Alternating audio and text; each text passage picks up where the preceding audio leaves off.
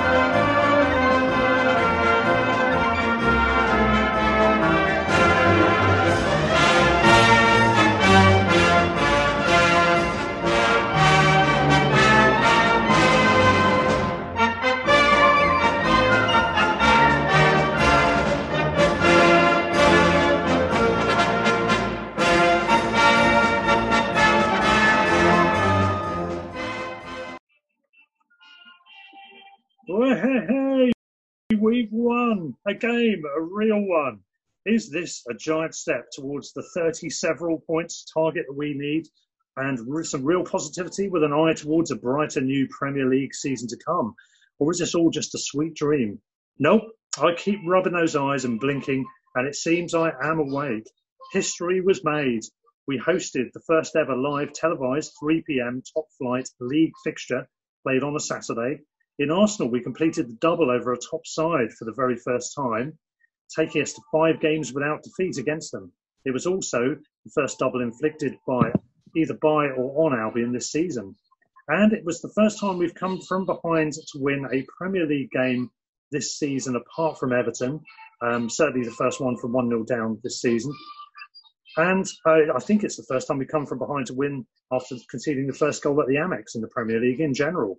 Finally, it was mine and Robin's first Zoom match, and I'm sure it won't be mine or his last.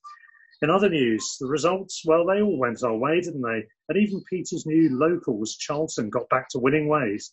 Oh, and everyone's favourites, Leeds and Middlesbrough, lost too. As if it couldn't get any better. Some sliding nods going on in the background here. Because joining me is, as usual, South London's finest now, Peter Marsh. Hello, Peter. Hey, Russ. Good intro. I would question your sign of Arsenal being a top team, though. That would be my... Oh, the first dig is in already. Lovely jubbly. 10th place does not make you a top team. Well, you know, formerly, back in a previous life. If Burnley beat Man City tonight, they're bottom half. What a shame. Yeah, after all their behaviour at the weekend. So that could be good. Well, as I've already mentioned, we've also got Robin joining us briefly. He wasn't going to be with us, but he has been unable to resist the urge to, given the momentous occasion that is this win. Hello, Robin. Hi, guys. And we've got a fourth person with us as well, making not her debut, but a long-awaited reappearance. It is Alison Nicole, West London's finest. How are you, Alison? I'm good, yes. Yeah, my first appearance since that late night appearance after the West Ham game, so where I was somewhat worse for wear. Yeah, we'd had a few drinks, haven't we, that time? We were celebrating in a different way there. We'd come back from 2 goals behind to get a valuable and, well, at the time, unexpected point against West Ham. But this time, we've beaten Arsenal. We've done the double. Fantastic. Guys, I don't know where to start with this, really. I guess really with the build-up. Let's just talk about that first of all. We had a podcast preview with some Arsenal fans on Thursday in which they all predicted, even though they were fairly negative about their team, they all predicted that they would win, which clearly wasn't to be the case. After that, though, in the build-up, what did you guys get up to? How was match day for you before the game to start with? Bizarre. Go on. Yep. So bizarre. I actually quite enjoyed the fact that you could actually, normally when you go to a game, Saturday just get written off, isn't it? Like the travel, the build-up. Whereas this, you could actually get quite a lot done, and then at 5-3, try and get a Zoom thing to work, which obviously took a few attempts. But yeah, it was quite nice actually, being able to drink in your seat, as it were, whilst you're watching the game. Yeah, it was quite nice. I think the other thing is, I think if the result had gone against us, it obviously has the same effect, doesn't it? Because you're effectively there's no journey back to London or wherever it is. You can kind of annoyed, turn off the laptop and you're sort of already back. So that was weird experience, but I quite liked it. No, you're right. I was going to say I was sort of doing a bit of gardening, bit of housework. Yeah, making generally better use of a Saturday than I normally do. Yeah. It's cheaper, and it was just as joyful because of the result, wasn't it? But on the other hand, I think if you lose, you don't have the kind of like getting over it by chatting for hours in a pub afterwards and that sort of thing. So it's not quite the same in that sense. But you wouldn't really have the excuse to have about 15 beers, would you? Really, if you're sitting at home. We just lost. But it's funny. I was talking about it with my fiance and my flatmate earlier. It's like it actually ridiculously improved my mood. The whole football. It's like you remember how much it impacts your weekend. I felt better on Sunday morning than I've done a whole of lockdown after Brighton had won, because 11 or 16 men in the end had done something on a pitch that I had no influence over. And it is ridiculous what impact football has on your life. It was interesting that people that had mentioned ahead of this that they were worried that they might be losing interest in the football during lockdown. After that, suddenly we're like fully engaged again, which is, good to see. I know what a 95th minute goal can do for you. Yeah. I mean, it was I exactly the same as you, Peter. Just felt in such a buzzing mood. Just woke up with a smile. Just that casual, arrogant yawn in the morning. Yes. It was like we're back, not back to normal, but back. Think football's back, and I actually felt so much better than I thought I could possibly do. Obviously, by not quite this time tomorrow, I'll probably be like, oh my God, we're 3 down at Leicester. It's like, what's going on here? Why have I bothered? But your negativity, Peter, always. Whereas Robin, you're always so positive. Yeah. Well, I mean, the thing that's mad for me, which is what we mentioned on the preview show, is obviously Peter and I are similar of the age of when the Premier League was the first time I was really watching football from the early 90s onwards. And I think I referenced it on the WhatsApp group the other day. When Arsenal won the double in 1997-98, we finished 91st out of 92 in the Football League with 35 points. Yeah, it's funny that the Arsenal fans didn't respond to that on the group. I know, for the podcast last week. Bizarre. As a single kind of statistic, the fact that in however many years since then, 20 odd years since then, we've gone from 91st in the Football League to doing the double over them in the Premier League is, as a snapshot, that's just wild. Well, really. Growing up in North London, I grew up obviously with a lot of Arsenal fans around, a lot of whom had Barnet as their second team. And at that point, Barnet were a lot better than us as well. And Barnet were my second team as well, to be fair, but they were significantly better than Brighton at that point. Right in the playoffs, we were like second bottom, and a draw with the Barnet would be a really good result, let alone beating Arsenal. And the thing I've been most interested in this week has been how Arsenal fans are shocked at losing to us when they've literally not beaten us in the last 5 attempts now. Yeah, I mean, we're like a bogey team to them in a way, and yet they're still shocked that they lose to us every time. Yeah, I've got a lot of Arsenal mates, and as you heard, 3 of them on Thursday. But I mean, generally they're reasonable guys, but there is a whiff of entitlement from a large section of the Arsenal fan base. I wouldn't necessarily. Well, watch Arsenal TV, fan TV. But, I mean, you look at the way they treated Wenger after all the years he'd been in, done all he's done for that club.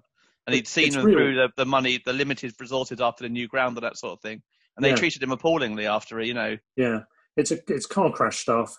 Twitter was in meltdown as usual. And I think, I can't remember who it was, one of you guys linked in the teams like Brighton. That was me, That was you, isn't it, Robin? Yeah, the search thing.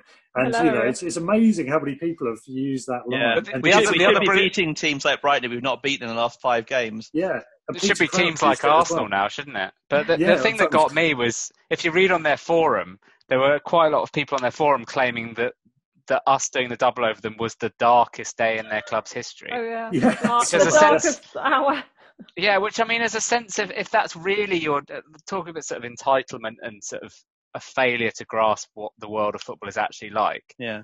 A team 5 places below you in the league doing a double over you it's literally your darkest day, then that is like, it's just nonsense. It's the worst time they've had since they basically conned their way up, not get relegated in like 1920s or whatever it was. But actually, it was what people said. But when we denied them the top 4, that was allegedly the darkest day in their history as well. So, well, I mean, you could tell from Matthew, one of the guys we had on Thursday. But we really are a bit of a bugbear for them, and we've fast developed into a bogey team. I love that. The fact that we'd ever be a bogey team to Arsenal is hilarious. I know, it's great, isn't it?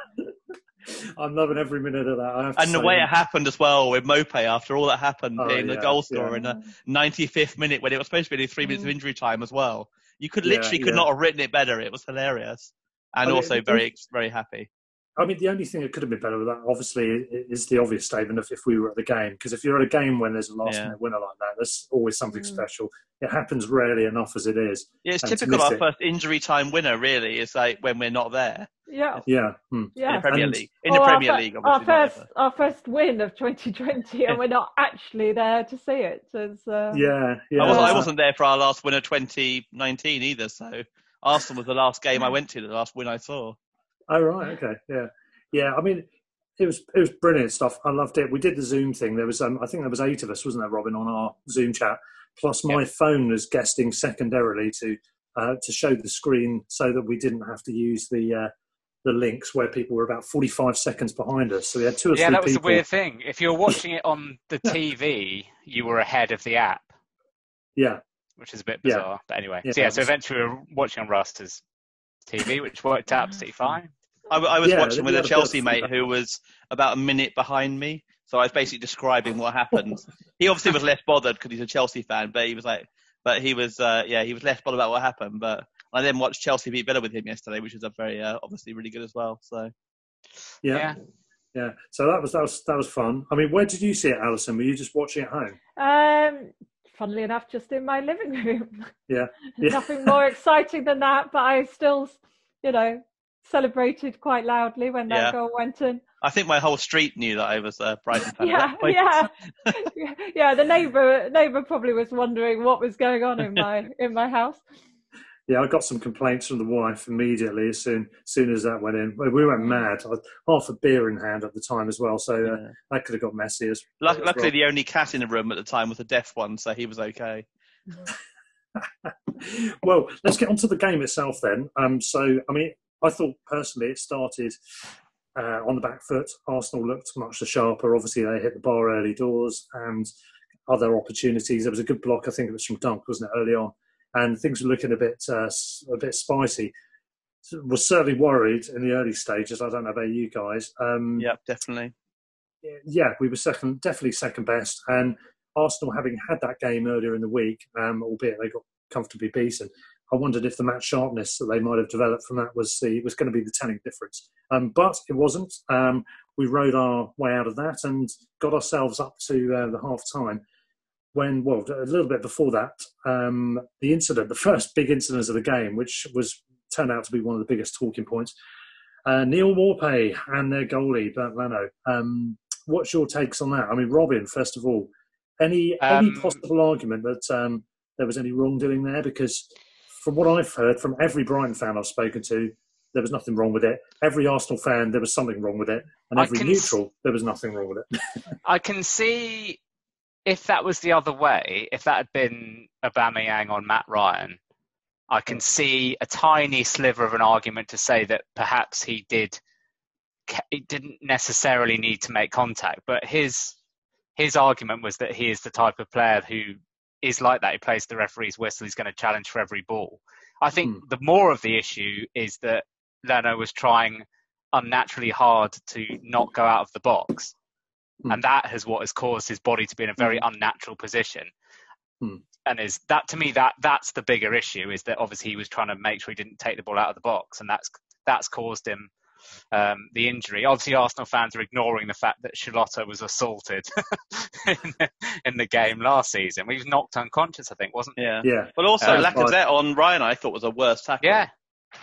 It's a much snarkier challenge than it just happened that Ryan was fine, whereas Leno wasn't. I mean, just one of those freak things, similar to the Reece one, isn't it? Just a freak incident, really. Yeah, which I saw some bizarre, some comment from Tottenham fans, lauding Maupay, and an Arsenal fan going but he attacked, Lloris. It's no, he didn't. He didn't go anywhere near Lloris. He just stood there and headed the ball in once he dropped it. Yeah, he was the nearest player to him, but he was still yards away. He was miles away from him. Yeah. I mean, it was very odd, wasn't it? And Alison, would you say the same? Do you think no real wrongdoing there from your view? No, I don't think so. No, I don't think there was any intention to hurt him. No. I think what the referee did was right. The free kick was right. I think probably he did. As Robin said, he probably didn't need to quite jump into him. It was a free kick. Anything else is just literally injury. That's it. Yeah, I mean, if that challenge happens in the middle of the box, then Leno probably goes down normally with the ball. It's just the fact that it was right on the edge. He's obviously tried to sort of keep his body in. But even, I mean, you'd expect that, even taking that into account, it's still a freak accident. You'd expect him to sort of land a bit more naturally than that. Well, that's the thing. You can't judge the foul on the seriousness of the injury by the seriousness. Unless you're Mike Dean. Yeah, I was going to say. Any particular incident you're thinking of there, Robin? No. Did you see Mike Dean with beard this weekend? He was like refereeing one of the games. He's got like a beard. I know. Oh, I do like Mike Dean now. I've come around to that way of thinking. So, but anyway, sorry, Alison. I just had to get that in. No. Yeah. Well, as I said, it seems that every Brighton fan thinks that there was nothing untoward, or certainly not excessively so. As I said, every Arsenal fan seems to have the exact opposite view. And the neutrals, from what I've heard, I mean, certainly Peter Crouch and who else was at BT? I can't remember now. Rio Ferdinand. Not Jake Humphrey, though. The guy who tweeted last year saying that the league should be really happy that Norwich are going up and Brighton may go down. Well, because the league is really happy that Norwich have come up, mainly because we're all getting points off them. Exactly. Norwich, you score like 25 goals all season, or something like that, 21 goals or something ridiculous. Yeah, I think that's definitely backfire tweets. That's what progressive attacking football brings you, 21 goals all season. Not being able to defend. Right. But I think he was being contrary, wasn't he, just to try and spark debate. But the two pros thought it was... But he called Mopé cowardly, which is like genuinely pathetic. Oh, yeah, it's not cowardly, is it? Ridiculous. Cowardly is if... I mean, cowardly is if generally if a player steams into someone and makes a tackle from behind or stamps on their ankle or something like that, that's cowardly. If you've gone up for a genuine, effectively 50-50 challenge, you've not even gone in. It's not like he led with his elbow. Yeah. I saw a photo on Twitter earlier which basically showed Mopé literally just looking at the ball, not even looking at Leno, going for the ball, and it's like he had no intention of injuring him. As you say, any other place in the area, he'd have just gone down naturally. But because he kind of weirdly fell in a very unnatural position, it was like it's a freak just injury. Weird. And Mopé's what, 5'4", 5'5" against the keeper. It's not exactly a physical mismatch, is it? In Mopé's favour. The thing for me was, I mean, first of all, he's entitled to go for the ball. It was nothing even slightly out of the ordinary in that regard. You put a bit of pressure on. You just see if you force a mistake by chance. Maybe he steps out of the area, that sort of thing, if it's in that part of the area. Beyond that, you're not doing anything more than that. Mopé actually, in his interview, did say he was just seeing it just if he managed to get to the ball. That's what he said. And I mean, the commentary from Match of the Day, Jonathan Pearce at the time, then live play, said, there's nothing in that. The feedback afterwards from the others, it was Ian Wright, wasn't it? And again, Shearer. Thank you. And I think if Leno hadn't pointed the finger, I don't think it would really have kicked off, because the rest of the Arsenal players seemed, at the time, no one was particularly... I mean, obviously there were a few odd fingers being pointed, but there was no one particularly being aggressive about it. It was only really when Leno actually started to sort of gesticulate at him that other players then, Guendouzi basically. Everyone else seemed to be fairly sort of sanguine about it. I mean, there was I think... Which also makes you wonder as well, the fact that he decided to get up on a stretcher, kind of half get up and kind of like do that. Yes. Yeah. It suggests that you can't be in that much pain then if your first thought is to go and point the finger at someone rather than actually just lie there, which is what most players do on a stretcher when they're that badly injured. That was funny when he sat up and had a few words as he left the pitch. I'm sure I will get slated by Arsenal fans for that, but it's like, if you're that badly hurt, you do not like suddenly rear up and go point at someone aggressively. And I mean, it sparked the meme, of course, or freeze frame caption where people were saying, point at who you think is going to score a 95th minute winner, which I thought was quite amusing later on, amongst others. But I mean, we'll get onto that in a bit. But I do think a lot of it all stemmed from, in the end, Arsenal being bad losers. Yeah, I mean, to be honest, that's Guendouzi stuff did, and all the stuff around And the fact that Mopé had scored the winner as well, and also a lot of the Arsenal fans as well are not used to losing to, as we were saying earlier, teams like Brighton. And but that also, it shows a certain immaturity about their squad, doesn't it? That actually they can't. Most people get past that incident, but obviously Guendouzi just couldn't get past it, and he just fixated it on the whole. For the whole match, Mopé was obviously winding him up as the game went, but but this that is off shows the a back level of. of. And he got the ultimate wind-up at the end. Yeah, exactly. And he'd apologised at half-time already, so it's not as if he showed some sort of, apology or some kind of... Very few footballers want to injure another footballer, and it's like, even if you're not at fault, you won't be happy about, kind of... I mean, Mopé's had a couple of bad injuries himself, doesn't he, as well? So, I mean, he makes mention of that as well. Yeah. Maybe it's kind of on the back of after them losing on what was it, Wednesday, and then they was kind of targeting our game as well. Okay, this is where we're going to get and I mean, they played a weaker team against City as well, so they were obviously targeting our game as the one to win. I was pretty disappointed with, I'd say that Mopé uses humility at half time. The second half, the game wears on. There's obviously some tetchiness. There's clearly some banter going on between them, and wind-ups both ways round, I'm sure. However, Mopé did say in the post-match interview that when Arsenal scored, they were being pretty verbal, shall we say? Yeah, I was wondering, showing a lack of class. And you think, well, yeah. So wait till the end great. for that sort of thing. Really, is the answer, isn't it? You start gloating before. I mean, I know our record this season when going behind isn't great, but still, at least wait till the end. Yeah. It's brilliant that we're able, as you said, the end wasn't there yet. It was brilliant that we're able to then go on and stuff it to them, really, given their behaviour. I think they, as he said in the interview, got what they deserved based on that. Lack of humility, I think, was the exact wording. Lack of humility, that was great little dig as well. So I mean, I bet he enjoyed that. That was the Le Petit Sh, as he's now going to be called, I think, by everyone on social media already. He certainly is a wind-up merchant, and he's certainly the sort of player you love when you've got him. But he's our wind-up merchant. Exactly. But on this occasion, I think, I don't think he started anything, ironically. I'm really actually quite excited about what happened with Mopé next season if we stay up. He looks like he's going to, if he could get like a bit more service, maybe McAllister, maybe one or two others kind of coming in. He looks like he's going to score goals at this level. He's like, I like him. He gets his shots on so target. young. His other shot was on target, wasn't it, from the same end? And he just looks like he's no nonsense. He'll get on with the shot. He'll get it away quickly if there's not time.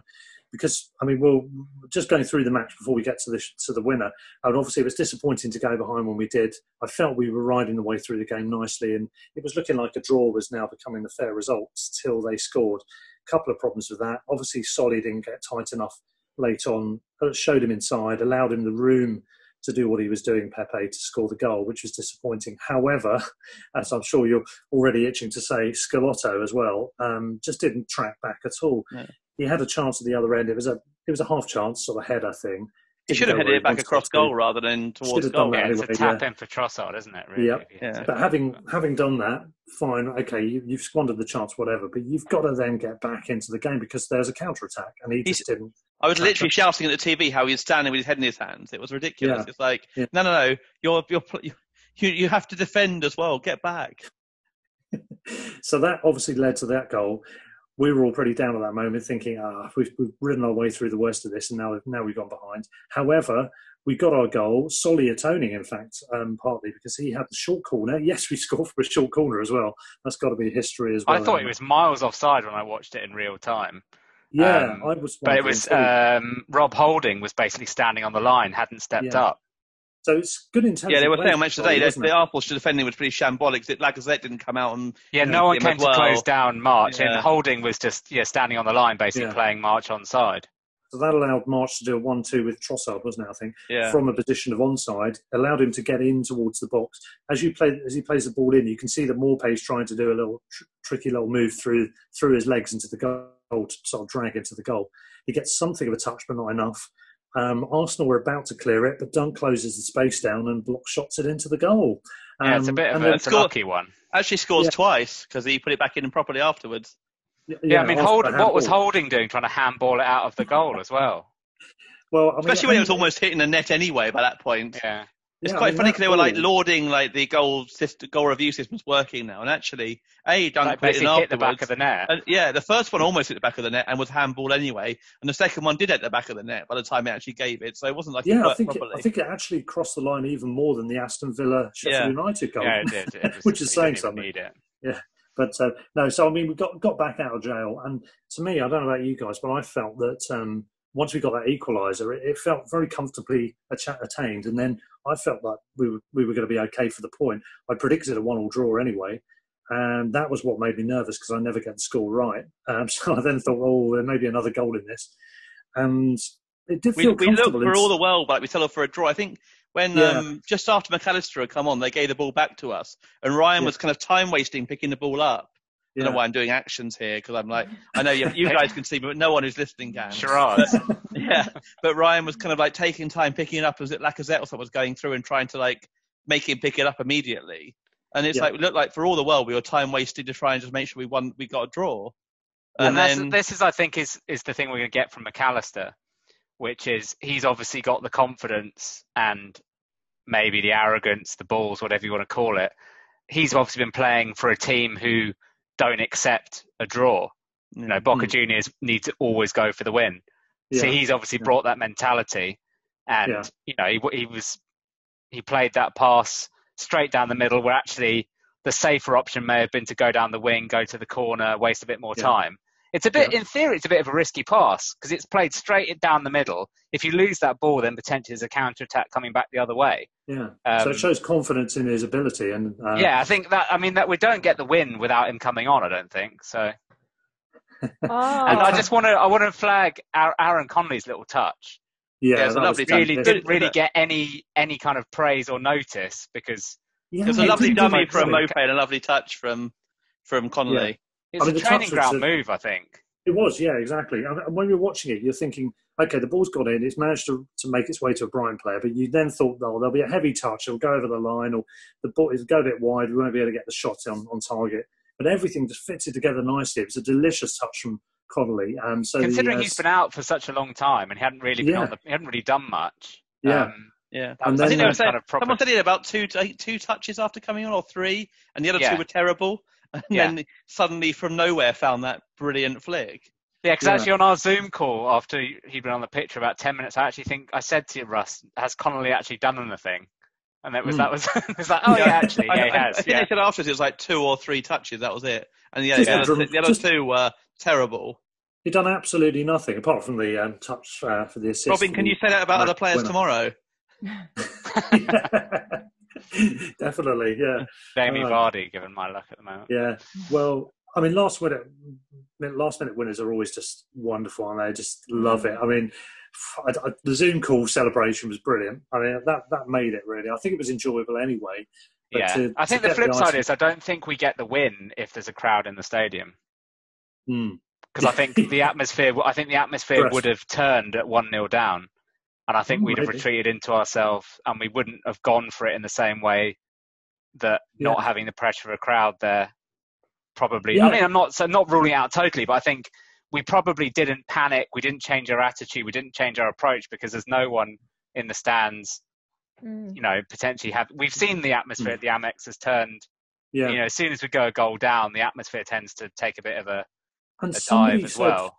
I can't remember if it was Kieran Maguire or Spencer on our pod, or it may even have been one of the Argus guys, but somebody said that we might be better without the crowd, playing without inhibitions, and particularly for the younger players. So I guess you could say Connolly, by extension there, might have benefited from exactly that. Yeah, I mean... And also you think Connolly doesn't... I'm not so sure Connolly necessarily tries that flick with a crowd either. Because if that goes wrong and, you know, this is the last chance in stoppage time, he tries a little flick that goes nowhere. Or if he does, it doesn't come off because he's... But it's the sort of thing that they would do in training when there's no one around. That's my take on it anyway. It's up there with that Stoke goal that we scored a couple of years ago, though, in terms of like the quality, even from Propper's flick over his shoulder, basically. Yeah, exactly. Keeping the ball in play. To McAllister. So, I mean, it's up there in quality with that one that Izquierdo scored at Stoke. It's like, it's just such a, everything's just so, you know, it's a bit messy up to that point. And then suddenly 4 touches, basically, or 3 touches, in effect. 3 touches, And it's like, it was just beautiful. Yeah, it's a proper rare Premier League actual goal. Premier League goal. Yeah, we don't score many. Normally, I proper mean, you Premier can League goals. things like Jahan Bach's one or the ones Izzy scored the first season are kind of like, you know, it's freaks. You shoot from there. If you shoot enough times, you might get in top corner or whatever, that sort of thing. Or the overhead kick was ridiculous, but it still was a bit like that. But ones that are pure team move, where you've got like 2 or 3 brilliant touches after the other one, are all kind of like, we don't often score that sort of goal. No, and I think the fact that you contrast that with the first one, which was very much a League Two style, like charge down, get a foot in, but we're a lot more accustomed to that. Yeah. Than, a lot of our goals have been from set pieces this season. Speaking of that, that equaliser, I think Dunk's now scored against, is it Arsenal, Liverpool and Manchester United this season? He scored 3 goals, he's got 3 assists. He is the highest goal involvement centre-back, I think, in the Premier League this season now. Has own goal not got any assists then? If you don't count, our star player own goal. Yeah. So, a bit different to a Liverpool goal, though. With regards to man of the match, I mean, there's various debates. You could say Ryan. I thought Ryan had an outstanding game, made some really key saves. Dunk, we've mentioned, obviously got a goal and he had a solid performance, some key blocks, some key passes. And obviously Basuma was a delight because he managed to keep his, not 100%, but he managed to keep his general good form from the annoying pause of lockdown. And up front, you've got Morpay, who just had such an engine on him, considering the lockdown and the match fitness issues that could have been surrounding this. We seemed to just keep going. We looked fit all the way to the end of the game. I mean, Basuma was blowing, obviously, in the last few minutes. But aside from that, I mean, you could have an argument for Morpay. So there's 4 players there that could be man of the match. Did you single anyone out for that? Say, for example, Alisson first. Who stood out for you? Or is it really a mixture of the 4? I was thinking Dunk for me, and that I was chatting with a mate who was watching the game elsewhere, and wasn't really aware of Dunk, and I was just saying, like, he doesn't always get the sort of full credit that for just how good he is. Yeah, I think he was marshalling the defence really well in that game as well. Interestingly, I mean, we only had 41% possession. I know it's against Arsenal, so it's not that much of a surprise, but we don't tend to win this season without having more than 50%. So that's kind of a positive thing, I suppose. In terms of shots, we had 9 shots in the match to Arsenal's 13, 5 on target to their 6. So, which is quite a good percentage for us. Often we have quite a few shots, but not many on target. In general, and obviously it's telling that we were more efficient than they were in front of goal in that regard. And we had decent shots. Moyes' shot earlier in the game was a really good effort. Martinez did really well with that because he was just come on to hold on to that when it was like there was quite a few legs it went through, and it really tested him, I thought. I think the shooting in general in the game wasn't bad at all. I mean, there weren't many powder puff shots or just weak pass it to the goalie type things, were there? I mean, Saka hit the bar, didn't he? And Malpay had that one from relatively close range second half when Gross it was a good save, and he did well to react to that as well. It was quite good. Ryan's save where the ball swirled a lot and he was caught out of position and managed to change direction. Yeah, that was a great save. I think that was a really good save. That was a weird one as well, because we basically would have given a penalty away if it hadn't been for the fact that someone was offside. That would have blatantly been a penalty, wasn't it? Yeah. If it wasn't for offside before that. Yeah. There was we also had 10 corners in the game, which I think is telling about our attacking intent in the match. I think also accuracy. None of them were, except the goal, were that great. Considering Gross's normal delivery, there was no real. Considering A, that, and B, that Arsenal aren't that great in the air defensively, I was disappointed maybe that we didn't cause more damage from those. Yeah, none really actually found a player, did they? Yeah, really, which is why we went for the short one probably in the end, and then obviously got the goal from that because it wasn't really working generally. So who was your man of the match, Peter? Would you say Bissouma? I'd say probably, and the fact that he was like he saw that McAllister would get us an assist, so he was like he feigned cramp at the end to get off, and so McAllister could come on was even better. Yeah, exactly. But I will add someone to your list actually, someone who maybe has been criticised a lot this season, who I think I was saying on Saturday at Six London was Webster, who I thought had a really really good game as well, and did one probably the tackle of the game when Aubameyang was about to score. And suddenly got across and did a brilliant tackle. And I mean, if he'd missed that, he'd get a penalty and a red card probably. So I would say he deserves a mention as well. But I would have given it to Bissouma again, as I would have done at Wolves and Sheffield United as well. He's been brilliant recently. Yeah, in the last 4 or 5 games. Mentioning Seagulls over London, to explain that was we had a post-match social on Zoom with all the Seagulls Over London members. Well, not all of them, but about 15 of us all joined up to have a chat and chew the fat. Well, everyone was buzzing, of course, lots of smiles, and that was really the first of what we'll probably do all the way through the rest of the including one of our members who was on the Albion Zoom wall.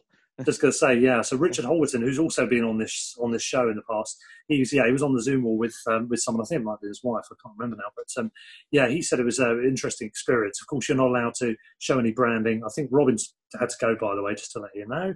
But thanks for joining us, Robin. We'll never know who Robin's man of the match was, so you should have gone to him first. Yeah, maybe you should, but there we go. But they were talking about you can't have branding, you can't drink, you can't swear, you have to be available from an hour before and all sorts of other things. I've got to say, didn't fancy that from my match day experience. Yeah, not drinking, not swearing is not an ideal combination from when I'm watching football. Yeah, he said he enjoyed it. The only issue with that was that when Arsenal scored, it cut to the fans. When we equalised, it didn't. So he was saying that they cocked up there. And they got a bit of a redemption by the fact that we happened to score a winner, and then they were able to. I thought the best one was the guy who was asleep on Zoom when we scored. It's like, I heard someone was, yeah. Yeah, there was some guy who he may have been looking at his phone, but he was definitely looking down and kind of like. I don't know what people were doing. Really, why are you that one about watching the game that you're going on Zoom? Exactly. Well, maybe they're not, and maybe they're just more. Who was your man of the match, Russ? Who would you go I think for? I went for Basuma at the time. I think it could be any of those four I mentioned, but I'll stick with Basuma. But quite honestly, perfectly justifiable for any of Morpay, Dunk, and Ryan. You could even argue one or two others possibly. What I would say is that Basuma, he ran himself into the ground there, but he did have a lot of fitness. I wondered, with the game coming so soon afterwards on Tuesday, whether he'll be replaced in that lineup. For the subs bench, maybe. Not sure. There's a few interesting calls with the squad selection over the next few games, because I wonder if Dunk avoids a booking tomorrow, because I think he'll probably play tomorrow, whether they don't play him against Man U, for example, because of the risk of missing the next two, including Norwich, which is obviously a good chance of winning. Do you leave? Do you if Dunky's got one game he misses in exchange for guaranteeing he doesn't miss the next two, one of which is probably one of our most winnable games the rest of the season? Do you leave him out and give him a game off? It's like, I think tomorrow he'll play, but I wonder if Man United, if he doesn't get booked tomorrow, whether he's rested for that, just to make sure he's there for Norwich, which is hopefully one we should get a good result from. We'll finish with a preview of Leicester in a moment, but just finally on the Arsenal match, the shenanigans at the end of the game involving going back to Morpay and Guendouzi, shambolic behaviour. Again, we were saying about immaturity and bad losers and all the other stuff. But to reignite it at the end, I mean, first of all, just before the end, after we scored our winner, Guendouzi does a very incidental little sort of tap on into the midriff of Morpay, and Morpay did show ultimate shithousery by falling over. Yeah, that's my one issue with Morpay, actually. That bit. I would say that he didn't behave well there. Guendouzi shouldn't have done it, but it's a ridiculous thing to do to dive over. I mean, there is the argument, if he doesn't do that, there's nothing to play act with, unless he does it completely. Oh yeah, absolutely. But he didn't need to play out there. That was out. We basically won the game at that point. We were barely going to play another 10 seconds or 15 seconds or whatever. Yeah, I was wondering whether the whole behind closed doors thing might mean that the players themselves are hearing more of what each other are saying on the pitch, that could lead to sort of an increase in such incidents that might normally be blocked out by crowd noise. And on the one hand, you don't get the potential influencing by crowds of getting the players wound up. But then, as you said, if you're hearing more, especially all the little niggly stuff that goes on. It was obviously happening after Morpay. Sledging and stuff going on the pitch that you probably wouldn't get when you had a full noisy stadium, perhaps. Yeah, and it clearly was going on the whole way through. But what happened shortly after that incident was that then Guendouzi again got involved. He grabbed Morpay up just after the final whistle by the neck, quite aggressively, by the throat, and that led to another fracas.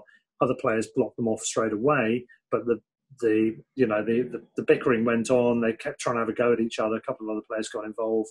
That is totally out of order, and we've heard today, we're recording this Monday evening, that no further action is going to be taken. So, Peter, would you like to have your next rant? Because it was delightful on WhatsApp. Go for it. Yeah, I just think that, if that wasn't a top 6 player, they definitely would have had. I mean, I'm not that. I was pissed off generally by it, but I mean, we beat Arsenal, so I don't really care that much. But realistically, yes, if that was a Brighton player and an Arsenal player, that would definitely result in a 3-match ban. I quite like him as a player, so in a way, I'm not fussed that he's escaped in a suspension, because they're probably playing some teams that we want them to get results against, just to be on the safe side. But yeah, I mean, it's disgraceful. It's one rule for one for another. Yeah. If ever you look at what happened in the first season, Hamed got banned for 3 games, so that thing against Newcastle. Just going to say that, yeah. And it was nothing. He basically just kind of like trod on the guy because, and then on the other hand, the year before 2 years before Joey Barton got away with stamping on Kyle. It's which so makes inconsistent. it even more infuriating. Yeah, it's tiled by media as well, wasn't it? Graham Souness backed on and on about it to the point where they felt, we better do something. And there was nothing in it at all. As I said, 100% guarantee Morpay gets a ban of probably 4 games if he does that. And, it's disgraceful. However, because he's Arsenal, but I mean, frankly, we won. So I think beating him in the last minute with Morpay scoring was like probably the best thing anyway. That's the best thing to give to Guendouzi. Yeah. It's like, far better than any ban he's going to get. The fact that we beat them so late on. As you said, it's 1 rule for one and 1 rule for the top, what is it, 10 are we talking now? Top 10, but only if they're a big club historically. Yeah. Speaking of the head-to-head, by the way, according to the website I use for this, we've won now 5 games, drawn 4 and lost 12, which is a bloody good record against Arsenal. Yeah. Well, what's the point? Unbeaten in 5. Yeah, exactly. So things are looking good. The other results all went our way, as I said at the top of the show. I don't know if you know how much of that you saw. I didn't really see much. To be honest, the Villa game was great because I didn't watch any of it. Just caught the result, so I didn't have any of the stress of knowing they'd gone ahead. I watched it with my Chelsea supporting mates. Yeah, I was watching. Yeah, that was pretty enjoyable. That minute was quite really good though. That when it turned around from Villa winning to suddenly you're losing. Oh yeah. Or it always makes it sweeter. Yeah. I think I genuinely actually think that what makes me even more optimistic about this season actually is the way the other teams played. I thought West Ham were really poor. I thought Bournemouth were really poor. Norwich were dreadful, but I think they're down anyway. Villa let a goal lead slip, and actually overall were terrible. I mean, Chelsea had like about 80% possession or something like that. It was like ridiculous. Villa against Sheffield United, I didn't think people didn't necessarily agree with me, but I didn't think Sheffield United played very well at all. No, they didn't. So for Villa to be lucky to get a draw against an underperforming Sheffield United, that doesn't do them any credit. You look at the stats. Villa had all the shots in that game, and it didn't really test the keeper that much. Yeah. It's So I mean, I'm at the moment. I think it's 1 from. Obviously Norwich will go down, but it'll be 2 from Bournemouth, West Ham and Villa for me. I think Watford, I've got a feeling will be okay. They are. I know form's irrelevant, but they're the ones who've been in the best form since. I mean, they were bottom by a mile at one point, and then they've picked up to the point they're now outside the bottom 4. Yeah, they've got a fighting spirit as well, haven't they? They conceded what should have been a late winner and scored an even later equaliser. I thought they looked okay against Leicester. I thought they did pretty well when you compare it to like West Ham and. I mean, West Ham actually should be one who actually benefit from the whole no crowd thing, because their crowd get on their back so much at the Olympic Stadium. It's ridiculous. Yeah. But I think Watford might be all right. I mean, they had a good result against Liverpool. I think Villa will go, to be honest. I think Villa will go down. Yeah, I think Norwich will go, and then it's 1 from whoever actually probably is worse out of West Ham and Bournemouth. Yeah. Well, I think for Villa and Bournemouth, it would be the worst case scenarios for those clubs financially compared to others, because they're just not built for it. They've really set themselves up for a fall. Yeah, I would think Villa. I'm thinking Villa and Bournemouth for me. Yeah. And you've got I would not be upset with that in any way. Alison, you've got no love lost with Villa, have you? Was it Villa where you said someone got assaulted? Oh, yes. There's a Brighton fan that got punched from behind walking away from the ground. So was that the title not winning season? That was the one, yes. Just to lift the mood further as we walked away from the ground. Yeah. So that said, I enjoy a trip to Villa Park on the whole. Not so much when we lose in the last minute, though. No, not so good. But the pre-match. I just want to see Jack Grealish get relegated. That would be. Yes, that would be good. Leeds not getting promoted and Jack Grealish getting relegated would really make assuming Brighton stay up, would make my season. That was like Jack Grealish on the floor crying about relegation and Leeds not going up would be genuinely epic. Yeah. So we turn our attentions then at the end here to Leicester. Just tomorrow, Tuesday, there's the next game. It's a 6 o'clock kickoff at Leicester's ground, the King Power. Either of you travelling up for the game, or? Yeah, I'm off tomorrow. I've got the whole 2 days off, so I'm up there tomorrow morning. Spend the whole time in Leicester, you know. Drink in the streets. Yeah, let it people, go to Wetherspoons, you know, that sort of thing. Yeah, they'll be open. No, I mean, it's where are you watching the match? Again, it's just at home on your own, or are you doing? Where do you think people are going to be watching it other than at home? Well, I was hoping someone's going to say garden or something. Are you trying to catch someone out admitting to breaking lockdown rules or something? You could have been with your bubble friends, or you could be in the garden. I'll be alone in my living room. To be honest, I'll probably be alone in my living room as well. Everyone will disappear off and leave me to it. So yeah, well, I recommend the Zoom chats. We really enjoyed that. That was yeah. I've got a Zoom chat to make tomorrow, but I will join your Zoom chat at some point. The teams, it's impossible guessing a Potter team anyway. I mean, we mentioned about Bissouma. Do you see any other vital changes to be made? Because, I mean, the first thing to mention is my man McAllister, who I keep banging on about. He's come on as a sub and made an impression in both games. I think we should have a few more pacey players tomorrow. I think Bernardo should start. I think there's a need. Leicester are so quick. They're such a quick team generally. I feel we need a bit more pace.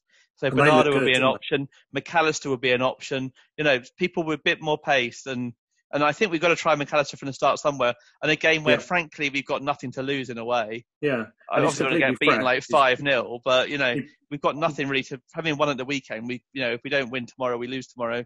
We've got more than we expected from those 2 games. So yeah, we put him on so late in the game. It looked like it was just a tactical thing. Yeah. And for him to have made an impression in such a short period of time, he sort of deserves, I think, a bit more, certainly a lot more time than he's had so far. And B, he's going to be completely fresh because he hardly had time to break sweat. So I'd like to see him play. I mean, I don't really mind as long as we rotate and keep it as fresh as possible and do whatever Potter feels is best. Graham's done a good job so far, I think, all things considered. And I would like to see certainly us refresh the squad when we need to. We've got a whole week off after this game, haven't we, as well, to take into account. Leicester, interestingly, are involved in the FA Cup at the weekend, so they will have. That's our Man U, who we play after it as well. So they'll play an extra game up since us. Could be 2 games. It could be an advantage at this early stage of Project Restart. We'll see. One other thing is Connolly, I guess, whether he's earned a bit more. I wouldn't start him. I'd leave Maupay up front. I'd personally be inclined. I mean, Maupay definitely earns his place again, assuming he's fit enough to play, which I think he is. Then Connolly, off the bench, I'd say. Alison, would you do anything radically different with the team? I mean, were you pretty happy with the squad and particularly the starting lineup on Saturday? Yeah, I was quite happy. And cheesy grin on your face. Generally, yes. Yeah, I'm looking forward to. Such a short wait to going again tomorrow. It's I know. Kind of like a tournament atmosphere. So yeah, it's all good. They're coming thick and fast. It does feel like a tournament, doesn't it? 'Cause it's a summer and so many games in just a short space of time, like 3 games a day and. Yeah.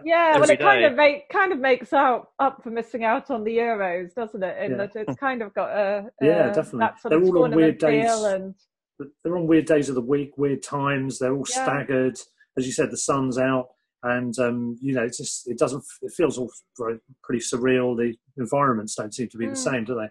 So not having the crowds. I know you normally have got crowds at tournaments, but everything just feels a bit different. Also, I should mention just before we go. Peter, your cat has made his debut, or her debut. Her debut. What's her name again? Eve. Eve. Eve, yeah. Yeah, she appeared on the screen earlier on when Robin was still with us, and a sparkling debut. I thought she leapt like a salmon. I'm not sure it was unaided, but still impressive She got up on a sofa on her own, and I brought her into the view. I also, before we leave, can I just mention 2 things? Yeah. That made the weekend even better. Number 1, Middlesbrough lost. And look like they're in danger of going down. And number 2, Leeds lost. And you never know, they might get pulled in. Everyone who listens to this show regularly will know my love of Leeds. Yeah. And Middlesbrough as well. The amount of fuss that Leeds made about the whole neutral venues thing alone, for them to then start badly and potentially screw it up would just be in the words of Kevin Keegan, I'd love it. Love it. Love it if they cocked it up from here. Yeah. It would be hilarious. unfortunately, from that point of view, Fulham lost at home to Brentford. I mean, it's a I know, toss it's a between bit of a two blow. playoff sides. But Fulham were 4 points ahead, weren't they? So that They hasn't, just mean more teams are chasing them properly now. Yeah, true. So. And I actually fancy Brentford more than Fulham to be able to break potentially into those top two positions. We all know Leeds don't end well as well because they collapsed last season. The year they taunted us about how we were going to cock it up. They then failed to make the playoffs even when they were after they beat us. So and West Brom drew as well. So it's all getting a little bit tighter there. We'll look on. I quite like West Brom not to go up as well because of all the stuff with Rodriguez and Bong. So if those two completely cocked it up, that would be hilarious. That was unsavoury. And Middlesbrough went down as well.